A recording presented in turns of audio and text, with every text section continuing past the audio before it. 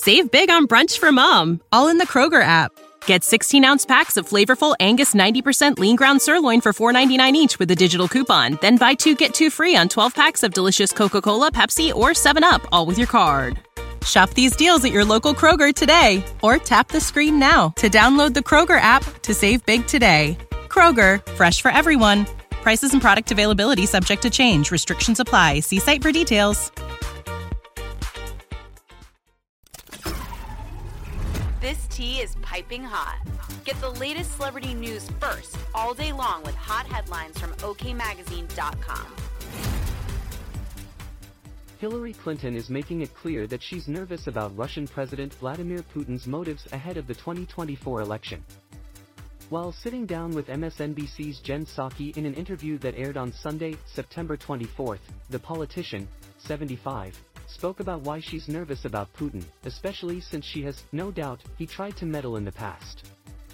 I don't think, despite all of the deniers, there is any doubt that he interfered in our election, or that he has interfered in many ways in the internal affairs of other countries, funding political parties, funding political candidates, buying off government officials in different places, she said. He hates democracy. He particularly hates the West, and he especially hates us. And he has determined that he can do two things simultaneously. He can try to continue to damage and divide us internally, and he's quite good at it, she added.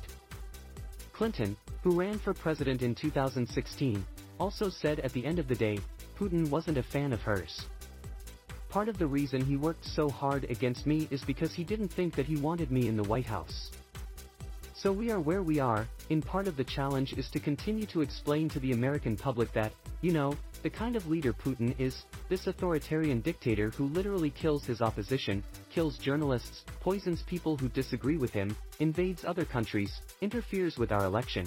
That is part of the alternative. We have to reject this in this election. We have to reject authoritarianism, we have to reject a kind of creeping fascism almost, of people who are really ready to turn over their thinking, their votes to want to be dictators. We can't allow that to proceed, she said. I think that it's fair to say that you have a tough job. Because you have to talk about what's happening in the news, but you also have to keep people's eyes on what's right behind the horizon. I fear that the Russians improve themselves to be quite adept at interfering, and if he has a chance, he'll do it again, she continued. When Donald Trump won the race over Clinton, he became pals with Putin. Trump has even bragged about their relationship in several interviews. While chatting with Kristen Welker, she said Putin had fawned over his stance on Russia's invasion of Ukraine. I like that he said that. Because that means what I'm saying is right, the former president, 77, replied.